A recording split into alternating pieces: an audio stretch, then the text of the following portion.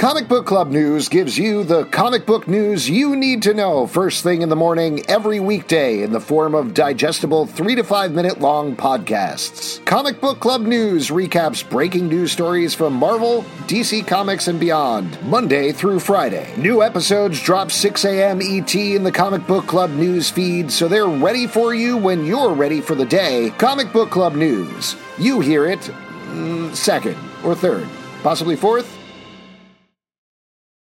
BetMGM has an unreal deal for sports fans in Maryland. Turn $5 into $150 instantly when you place your first wager at BetMGM. Simply download the BetMGM app and sign up using code OldLine150. Then, place a $5 wager on any sport. You'll receive $150 in bonus bets, regardless of your wager's outcome. And if you think the fun stops there, the King of Sportsbooks has plenty of surprises in store. Check out daily promotions, same-game parlays, live bets, and so much more. Download the app in Maryland today and get $150 in bonus bets instantly from your first wager. Only at BetMGM. BetMGM and GameSense remind you to play responsibly. See BetMGM.com for terms. 21 plus only. Maryland only. New customer offer. Subject to eligibility requirements. Rewards are non-withdrawable bonus bets that expire in 7 days. From issuance, please play responsibly. For help, visit mdgamblinghelp.org or call 1-800-GAMBLER in partnership with MGM National Harbor. Promotional not available in Washington, D.C. This is a podcast from Minute Media.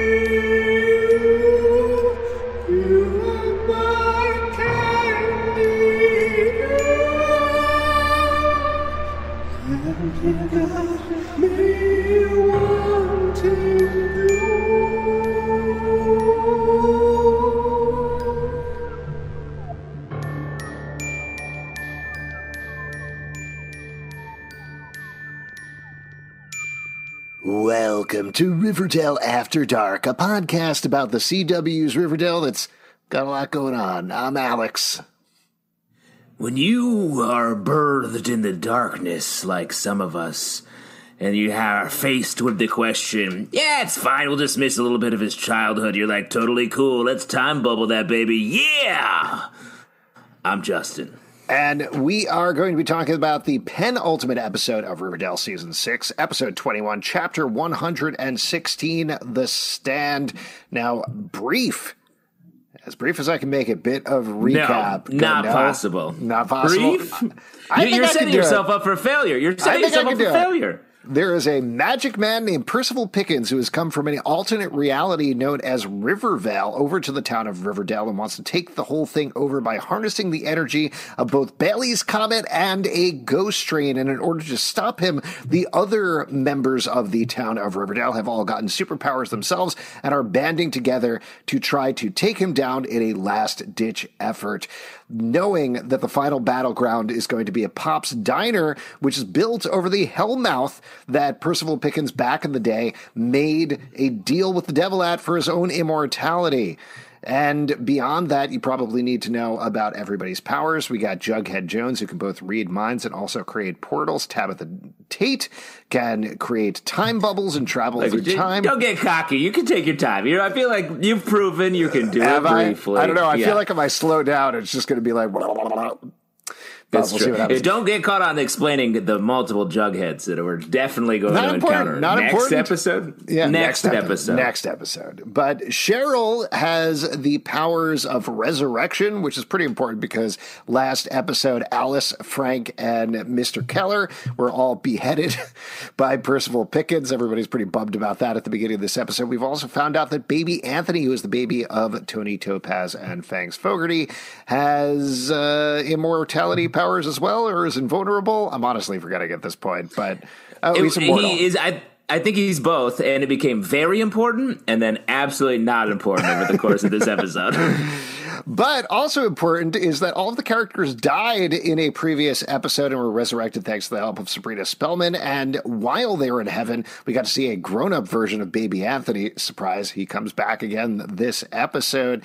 Veronica has poison powers. Betty can see evil auras. Not really important this episode. Surprisingly, everyone knows who's evil at this point. She's like, Betty, we get it. We get it. You're clear. You're clear.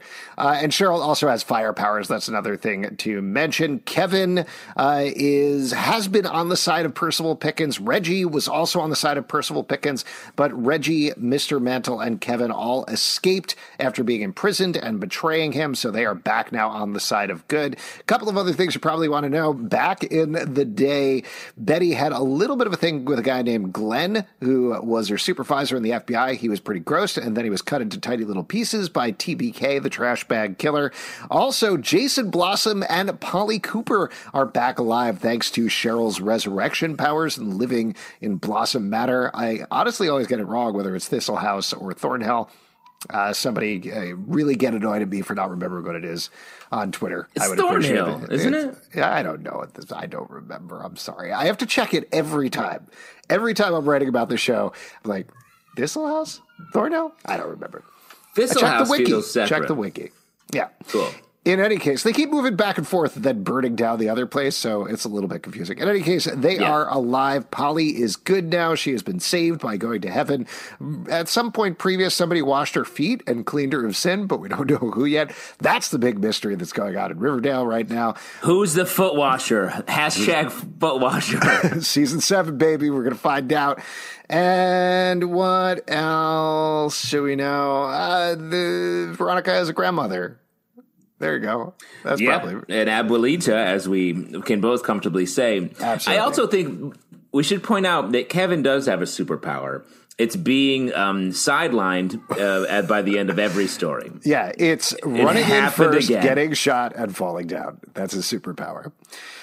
I was like, yo, Kev, lead with the immortal, invulnerable man, rather than Kevin rolls up and just gets blazed. Large baby Anthony, please. Absolutely. So there you go. Lots of stuff going into this episode. What were you going to say, Justin? I was going to say, the casting on Large Baby Anthony, Big Baby Anthony, is unbelievable. Yeah. I don't know where it's like they grew this person to be the perfect amalgam of Tony and Fangs. It's unbelievable. Yeah, it's very impressive. Like we've been hinting at, a ludicrous amount of stuff goes on this episode as everybody mounts multiple final assaults on Percival Pickens. So, man, I don't even know where exactly to start. I guess we could kind of walk through it plot-wise, but so we get a couple of different strategies that everybody works around here. At one point, everyone's like, all right, we have a plan. And I was like, you can't keep taking turns. You should have one plan that everyone agrees on. Yeah. Instead, it's like, all right, it's time for Tabitha and Jughead with their plan. I also, just to overall talk about what's been going on this season, pretty much since day one, Cheryl's been like, what if we shot him with a gun? What do you guys think? And they're like, no, we can't. No, absolutely not. To the point that, like, repeatedly in the episode, she's like, guys, just kill him. I will burn him. It's fine. They're like, no, that wouldn't do it. Wouldn't do it. Instead, let's try multiple plans. We keep losing we keep getting knocked down with, multiple people keep dying, and he keeps getting more powerful. What if they just listened to Cheryl on day one? They would be absolutely fine. And ultimately, the large part of their plan to beat Percival is beat the shit out of him with a bunch of baseball bats. So, well, and I will say, to hear you trying to push the case, why don't we just listen to Cheryl?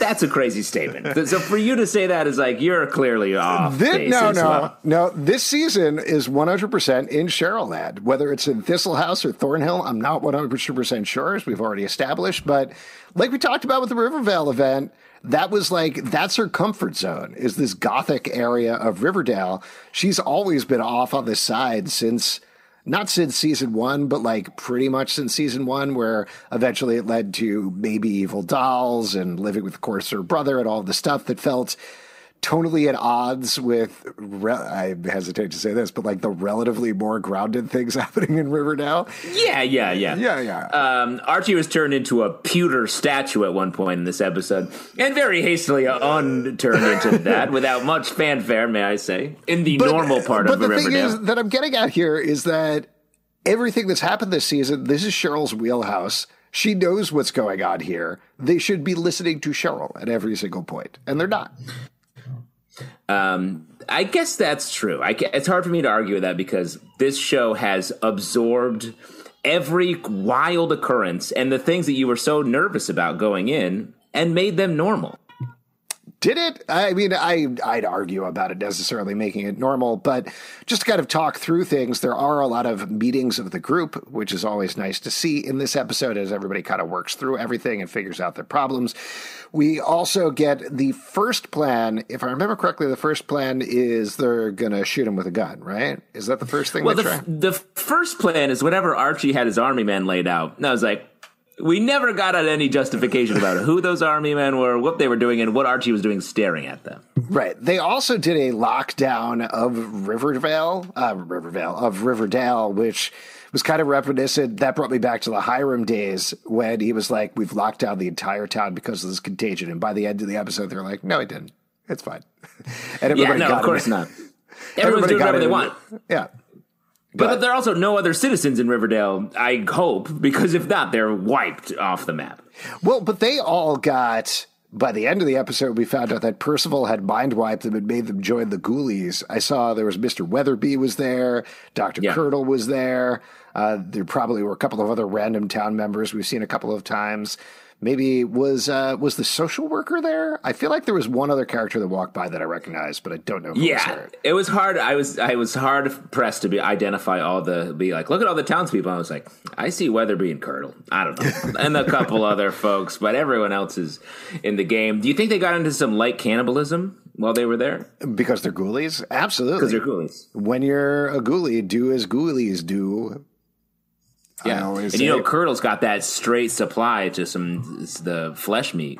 I did love Dr. Curdle still wearing the jacket later on in the scene when he's sewing everybody's heads back on. That was very funny. Wearing the jacket over the doctor uniform. Great stuff. Yeah, he's a ghoulie for life. I also loved that scene very pointedly said Betty supervised Dr. Curdle, like as if he's going to fuck around with these the corpse realignment. I mean, he might. He did, like you're saying, he spent all that time with ghoulies. Maybe he's going to take a little nibble here and there, you know? Like those fingies aren't just lying around for anybody. He's a one finger price for any sort of undecapitation work that he's doing. Absolutely. But we do get this plan where they eventually come around to Tabitha. And we should probably talk about Tabitha's powers and how much sense or not they make, because frankly, this episode confused things a lot. We know. Go ahead. Well, I was going to say, she seems to be basically all powerful. She can create time bubbles, pocket the time, move time faster and slower. She seems to have the full Doctor Strange powers of having the time stone. Really, at the end of the day. I mean, she definitely has that. There's that going on. But I think my bigger confusion point, and maybe we'll get something established next episode, though I sort of doubt it, is she keeps talking about how she visited all of these possible futures and saw all the different possibilities. How did that work? Like, I don't want to get too deep in the time travel because, frankly, I don't think it necessarily matters because it's Riverdale, and it doesn't necessarily matter. But did she live through those futures? Is she then a commensurate amount of age? Or did she just see the things? How did she see the things? There's a point when she's having a conversation with Jughead, and she's like, I knew you were going to say that because you said that previously. So did she, in some of the possibilities, say, I knew you were going to say that because you said that previously, because she lived through the time loops? And then by the end of the episode, to jump all the way to the end, Percival casts this spell where he diverts Bailey's comet so it's going to hit Riverdale. And she's like, that apocalyptic future I saw wasn't Percival winning. It was the comet hitting Riverdale, how did she not know that? Like, did she get... Go ahead. I was going to say, I agree with you. Like, it definitely, like, she had a lot more power than we had previously seen, and then seemingly a lot less by the end of it. And I think that's helpful from a story perspective and a writing perspective to give us that last twist at the end. I think you could explain it away by saying she had never gotten to that reality where they won without Jughead dying. and then seeing that future. So she had only seen bads and never the one where they, threaded the needle and actually won. Yeah, I guess that makes sense. I could certainly roll with that. I think there's a million different excuses you could potentially make. I also, despite everything that I just said, really did like the twist that they figure out the way to beat him, the way to open up more possibilities is take the fight over to River Vale, where he comes from originally. I thought that was a nice way of threading things back to the beginning of the season. There's still a lot we need to wrap up here with Bailey's Comet, with the superpowers, with everything, where it comes from, how they're going to shut it down, that are big question marks going into the final episode that I'm sure we could talk here at the end of the episode about this. But just in terms of that, even if I have logical problems because I get too into the nitty-gritty of time travel, I do think there were some nice moments that came out of it anyway. While we're talking about Tabitha's powers and just kind of jumping all over the place, why don't we talk about Big Baby Anthony and this move where Tony basically is like, yeah, it's cool. I want to lose all my time with my son. Just crazy move across the board. And because also it didn't work. And then they totally abandoned that plan. Yeah. I mean, basically you get Big Baby Anthony. He runs in, says, haha, you can't kill me. And then Percival's like, now I'm nude and teleported somewhere else. The end. Which maybe that was the plan all along, to get him naked. Vulnerable. Again, I feel like I'm going to probably be harping on a bunch of the same stuff over the course of this. I feel like there were a bunch of nice moves in this episode, but ultimately both our heroes and Percival felt like they were swinging wildly at a million different things. And this might have been, without slamming anybody, I think the crew on Riverdale does an amazing job of what they've got. But I wonder if there wasn't bigger plans. We never saw a ghost train or anything like that. The ghosts were just kind of sitting there. The ghosts were there and they didn't do anything. Right. They just sort of sat and watched. We didn't really get his forces being marshaled so much as a Ghoulies Serpents fight, which we've seen a bunch of different times before. So there wasn't necessarily something new there. And also what was Percival doing if it was the night before Bailey's Comet? It was never 100% clear how he was going to take over Riverdale, what would happen if he takes over Riverdale.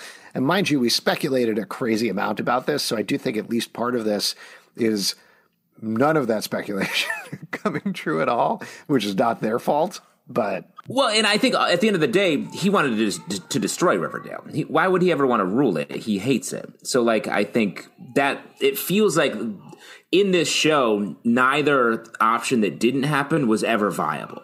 You know? Him winning and just ruling, that would never happen because he doesn't want that. And our side losing would never happen because it's our side. Yeah, I mean, I think that's fair. I think just in terms of the execution, like I'm saying, it seemed like a little swinging wildly. And maybe the point was exactly those army men on Archie's table where they were doing war, like Jughead introduces at the beginning of the episode, where there's battles, they push forward a little bit, they get knocked back a little bit. They push forward a little bit, they get knocked back a little bit. So maybe that's the structure they were going with the episode. But ultimately, I think in terms of final villain showdowns, I think some of the other ones in previous seasons have been a little more satisfying. We've certainly had some things that went off the rails in a different way. Edgar Evernever is, I think, a good example of that, where you get the organ stealing reveal, and there's that big fight there, and that epic scene with Cheryl and Tony and saying goodbye, and ultimately he flees from the farm, and then we didn't get the wrap up with the rocket until the next season. So there's something like that. But the Percival stuff here seems more final, mainly because he's taken to hell. Yeah, I mean, that's pretty final. And he gets his last curse in. Even better than Edgar Evernever, I think I'd call out the Gargoyle King mystery from the end of season 3 in particular, where I remember us talking about it and being even it doesn't 100% work, but they did a fantastic job of actually bringing these threads together at the end of the season and making it feel satisfying, even if you went back through the previous 16, 17, 18 episodes, whatever it is, and broke it all down, maybe it wouldn't necessarily make sense, on an episode by episode, scene by scene basis. But for the episode, it did feel very satisfying, and it did feel like it brought things together and came to a epic head there in terms of this final battle. And here, I don't know. I think maybe expectations are too high when you're setting up a superhero final battle in your here going on that you've been teasing for multiple episodes.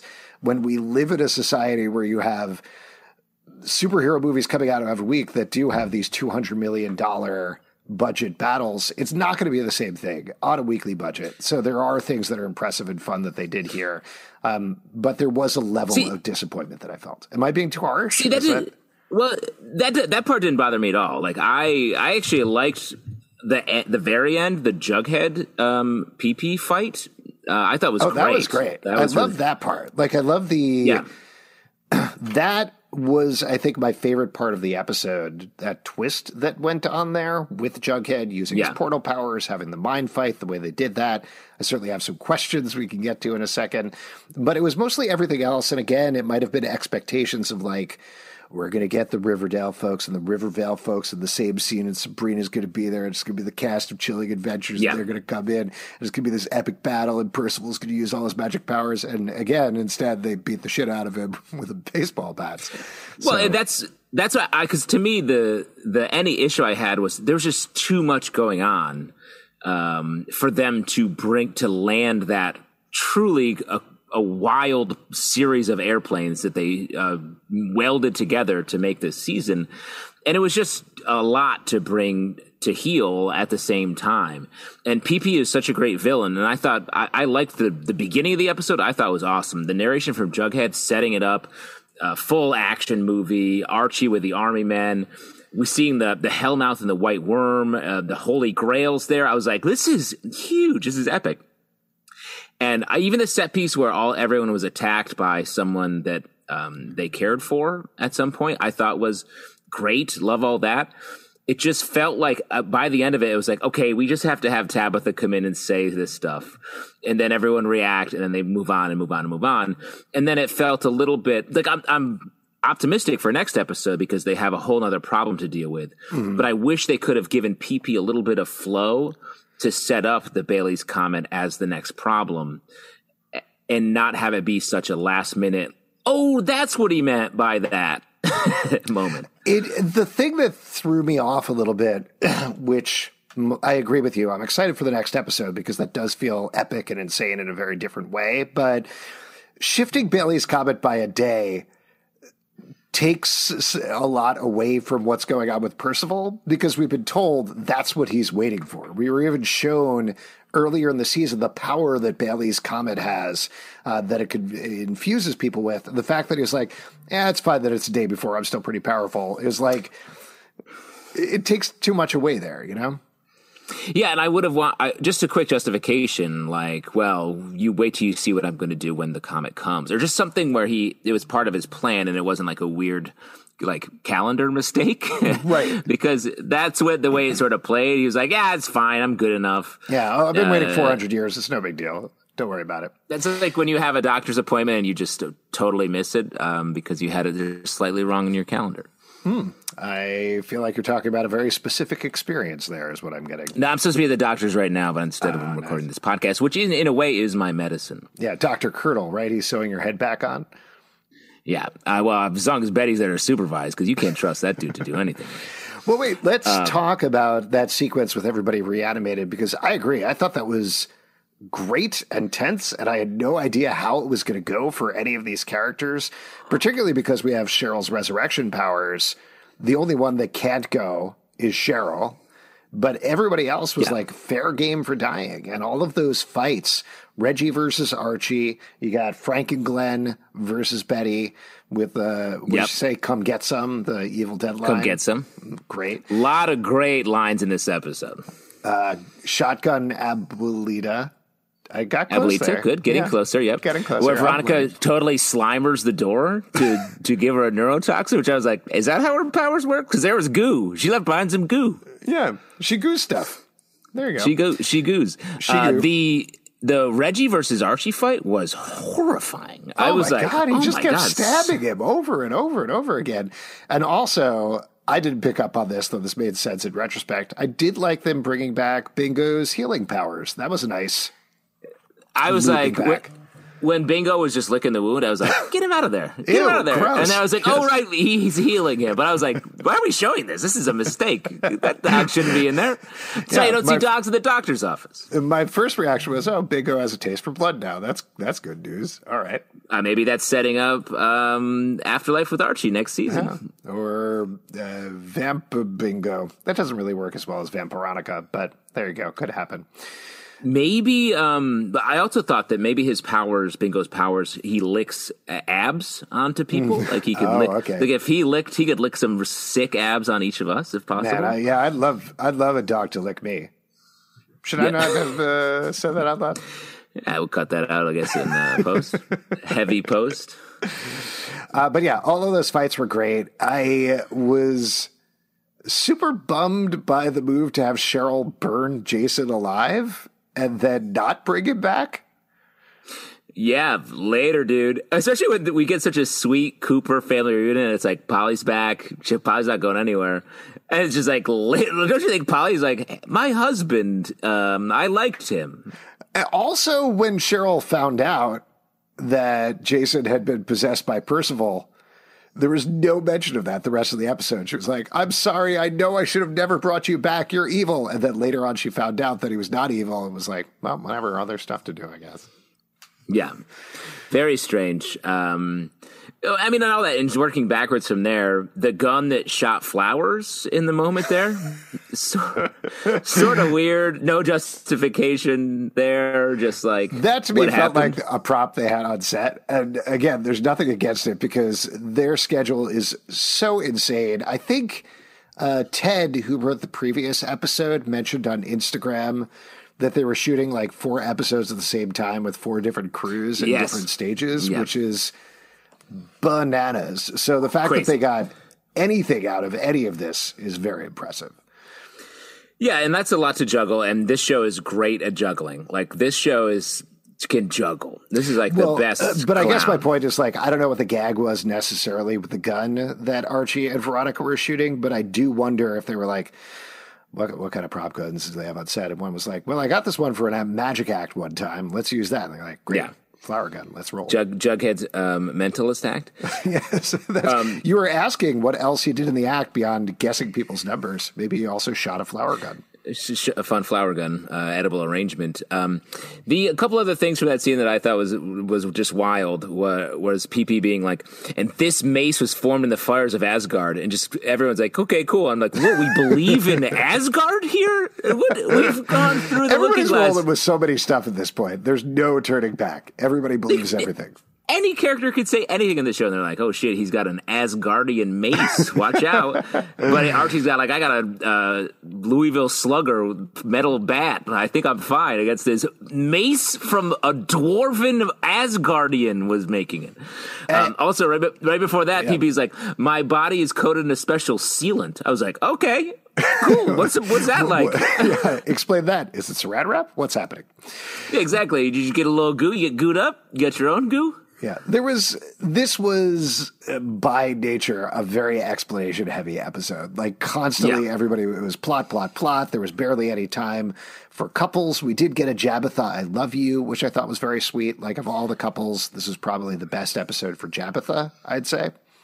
Well, and to rank them, Jabitha, probably Cheryl Heather's right up there. They feel like ironclad, despite Heather's misgivings and arrow wound. But then right below that, and this hurts me to say, the Archie Veronica scene had the most heat of anything in this episode. Are you talking about them with Percival or the scene before that?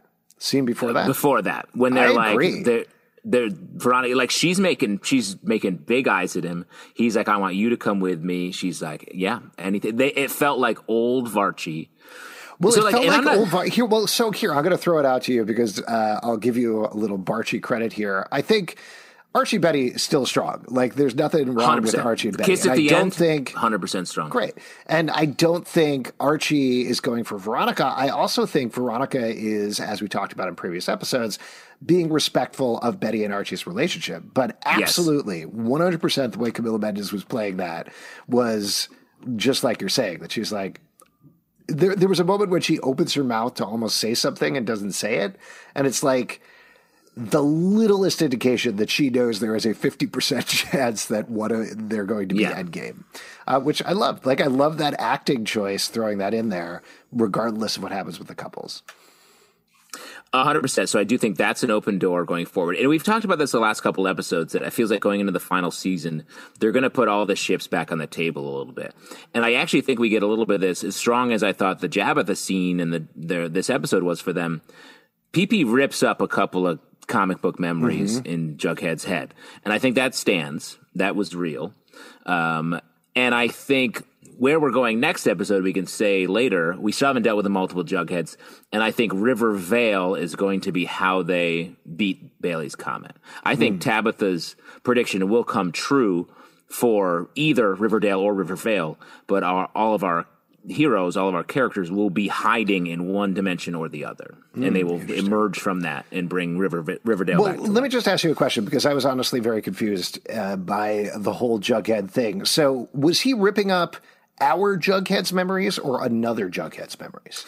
I think it was, he stepped into River Vale when he walked into the diner to meet Jughead. Right. But I think the implication was it was our Jughead was in the diner. Okay. Is the way I took it. And so it's actual Jughead's actual memories. But what we don't know is what the other Jugheads or Jughead were doing at this time, because I think that will become important. And I think they were probably part of the plan in some capacity here. Yeah. The other thing that I'll throw out there that we should just jump ahead to the next episode just while we're talking about couple stuff. I don't know if you watched the promo for the next episode. Did you check that out? I know for a fact you did, because I saw your Twitter for 1 second going off. There we go. So even though we're talking about the Varchie stuff, it looks like Archie is going to propose to Betty next episode. What do you think is going to happen there? What's your speculation? I think that will happen. I think she'll say yes, and I think that's going to be where we leave it going forward into next season. Because I think that will prompt the split, the life with Archie that we've talked about from the comics. Just to recap, if you don't know, there was a comic book series where we got to see 3 issues, right, where Archie married Betty and how their life turned out, and then 3 issues sort of simultaneously where he went with Veronica and how their life turned out. And I believe it was prompted by the thought of getting married. Yeah, I agree. Finality. I think she'll either pull ask me if we survive this, ask me again if we survive this thing, but then I think she will either say yes or about to say yes, clearly, and then I think there's going to be some sort of wild swerve at the end there. Like, I think they are actually going to have Archie engagement, they're going to be together, and then something, whether it's life with Archie, whether it's afterlife with Archie, whether it's, I don't know, Bailey's Comet destroys them and knocks them back to the Stone Age, and then they're doing Flintstone style next season or something like that. Whatever it is, I think we're going to have something that, like, gets in the Flintstone way. Style. Flintstone, Hashtag Flintstone style. Gets in the way. That's how I order engagement. my ribs when I go to a barbecue spot. Flintstone style. Yeah, those big are the enough large to ones. knock my car over. Yeah. Well, your car that you power yourself with your feet, right? 100%. Hey, I'm eco. Everyone's like, electric cars? No, foot power. That's the original. Yabba dabba do it. That's what I always say. So Great. we talked about a little bit with next episode. What other moments from this episode do you want to call out in particular? Because we've been skipping all over the place. We've been jumping around, but it's okay because that's what this episode is all about. I just want to shout out the Serpents Ghoulies battle when they go in and Tony's like, don't even try it, bitch, and shurikens her face. That was, I was like, yo, that was unbelievable. Insane. I 100% think we're going to see Twyla Twist again, but with like massive scars on her face, because that's how Riverdale rolls. Yeah. The wildest thing about that is, like, Tony's never used those before. Where did she get 2 new stars from? 100%. There's been no shurikens. That was very, like, I was like, where did these come from? And, like, props to save them because they were used to great effect in that moment. I loved it. We already mentioned the moment. I just wanted to mention two more things there. We already mentioned this, but like Kevin running in and immediately getting shot was such a bummer. Like, I know we talk about it every week, but yeah. But it felt like he was on the come up for a while. It felt like he was getting up to a point of power. He was moving away from PB to come back and be a hero. And then his hero move was running in first, getting shot, and later they're like, "Yeah, Kevin lost a lot of blood, but I think it's under control." I was like, "That's the good news. That's the big win for our guy Kev. That Archie thinks his blood loss is under control." And at the end, he's sitting with Sheriff Keller, and they're like, "This is weird. You're bad." And then we talked about Big Baby Anthony a bit. So there's this whole thing where Tabitha puts Baby Anthony in a time bubble, grows him to a large size, which everybody seems pretty happy about. What do you think? Is Big Baby Anthony here to stay? Is that how they get past Tony and Fangs being parents? I do think so. And honestly, I like it. Big Baby Anthony is great. Truly, like I said, perfect casting. I like the character. I don't know if we're going to be able to deal with immortality going forward in general. Yeah. But to bring him, to age him up and only use him for that moment feels strange. It feels like they're going to keep that going. I do hope, like, legitimately they can get rid of absolutely everything else, all the other superpowers, all the other stuff. I think if they keep one thing, keep Big Baby Anthony. I agree with you, because it's a classic comic book move. They bring in a baby and it becomes all about the baby, and it's frustrating and exhausting after a while. So they always age up the character, and then they're on the super team and they're training and whatever else. And also, given what we saw in Heaven, if he's the same character, we also get another LGBTQ plus character on the show, which is always nice to see. So good stuff. And I liked, with the very little bit that we saw of that romance was like super sweet, and like it was like one moment and the chemistry was there. And bringing the Serpents and Ghoulies together, let's do it. That'll bring Twyla, despite her gaping shuriken wounds. Maybe she'll come to the wedding. Maybe. Then we should probably also mention the whole getting the bodies back but without their heads thing. What was your reaction to that? In an episode and a season where everything moves so fast, the fact that we sat with them each opening the casket and being like, "Oh God, oh dear God," I was like, "Tell us what's happening in that casket." We already saw Glenenstein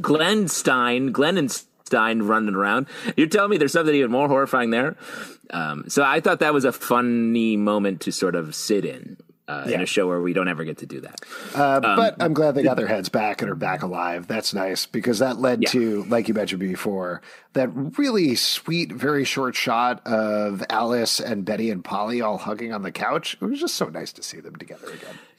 I mean, that whole run, Betty out, Jughead and Tabitha, like, "Why am I still alive?" I was like, that's fun, funny. Deal with that next episode.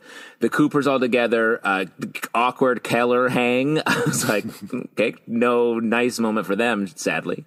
Veronica and Abuelita just cleaning up randomly. Yep. I was like, give them a moment or something. Give Veronica a win here. It's unbelievable. Archie and Frank, Cheryl and Heather, and then, of course, the Riverdalians are informed, as Cheryl says, of the Deep Impact / Armageddon situation. I hope they have to get on a rocket to space and drill with some sort of roughneck. Well, how do you think? I mean, there's a lot of speculation online. There's a lot of theories and stuff. But what's your big theory? How are they going to get out of this one? I think they're going to. The comet will hit. Oh, right. Yeah. In Riverdale, and they will all hide in Rivervale, and they will unite the dimensions, closing the loop on the Rivervale saga. And just like, and not everyone may know this term, Crisis on Infinite Earths, it's just a DC Comics event where they erase the continuity essentially, and then chose the pieces they liked from each of them. I think that's where we'll end next episode, and that gives them the opportunity to reset the ships in a way that will be conflict for going forward. Yeah, I like / obviously hate that idea in a certain way, just because it's going to be so perfectly infuriating if any variation on that happens. But I do think them essentially rebooting the show, maybe having one character who vaguely remembers what happened before or something like that, like they have usually in Crisis on Infinite Earths or Zero Hour or any of these DC events, that sort of thing of like trying to work their way back while maybe, like we talked about before, going back to high school, but Jughead remembers everything, or just washing everything clean and it's a brand new Riverdale.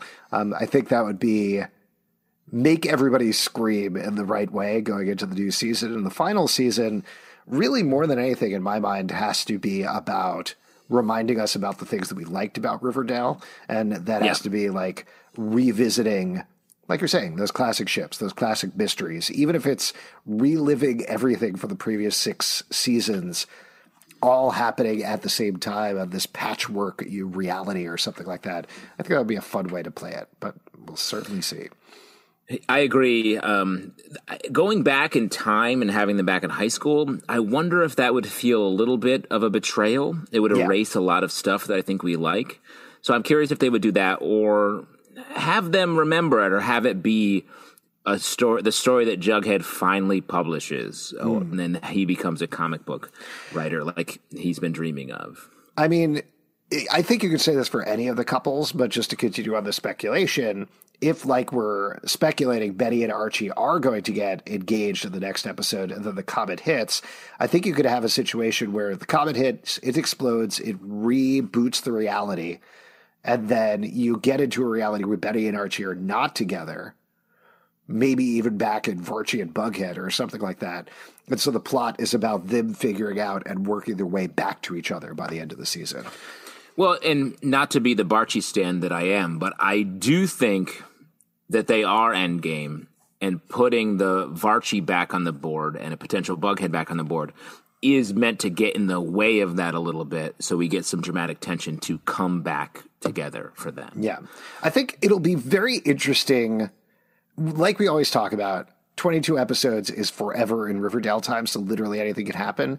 But I do think, and I do hope a little bit, that wherever we end season 7 is going to be, wherever we end season 6, is it going to be a clear indication of where we're headed in season 7, in a similar way to like the bonfire at the end of season 3 that kicked us into season 4, where it was this mystery that overarched the entire thing. It really kicked us into there.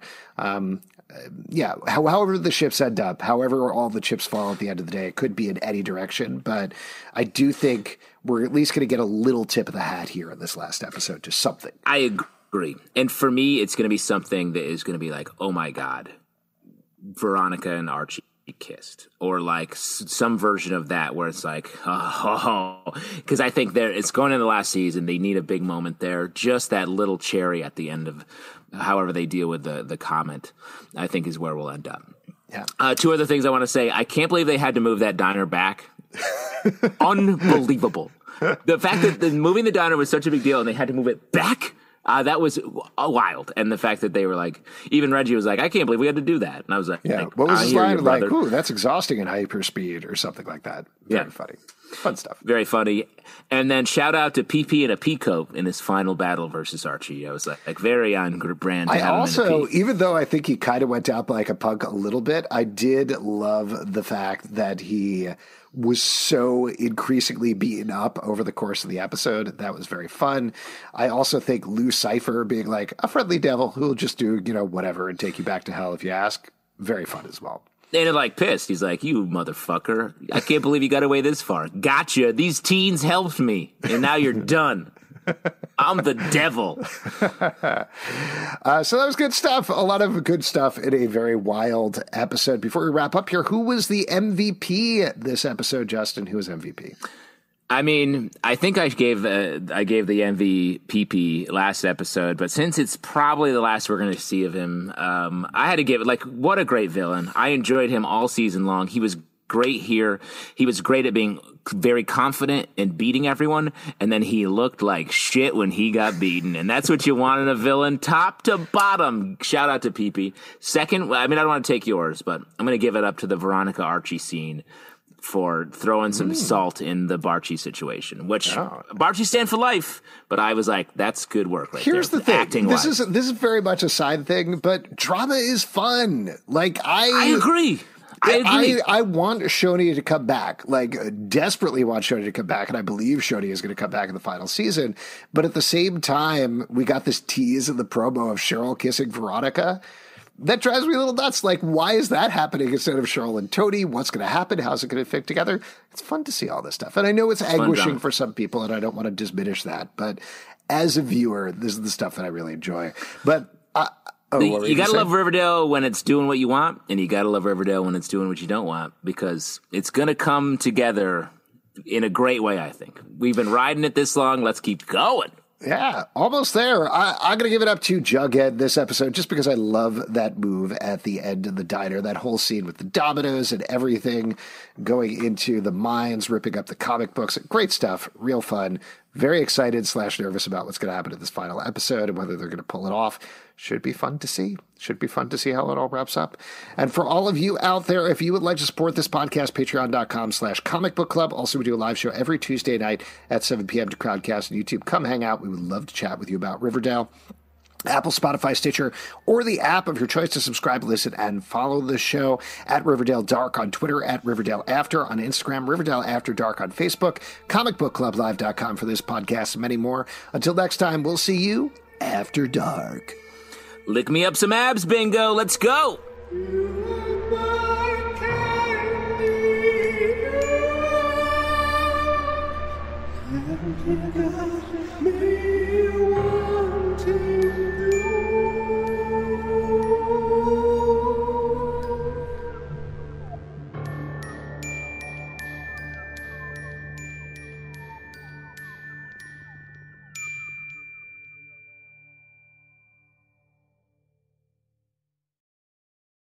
BetMGM has an unreal deal for sports fans in Maryland. Turn $5 into $150 instantly when you place your first wager at BetMGM. Simply download the BetMGM app and sign up using code OldLine150. Then, place a $5 wager on any sport. You'll receive $150 in bonus bets, regardless of your wager's outcome. And if you think the fun stops there, the king of sportsbooks has plenty of surprises in store. Check out daily promotions, same-game parlays, live bets, and so much more. Download the app in Maryland today and get $150 in bonus bets instantly from your first wager. Only at BetMGM.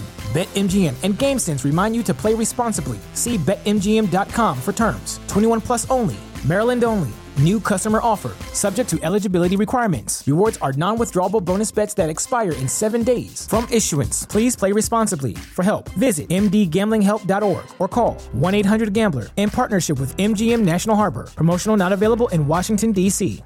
What's so special about Hero Bread's soft, fluffy, and delicious breads, buns, and tortillas? These ultra-low net-carb baked goods contain zero sugar, fewer calories, and more protein than the leading brands, and are high in fiber to support gut health. Shop now at Hero.co.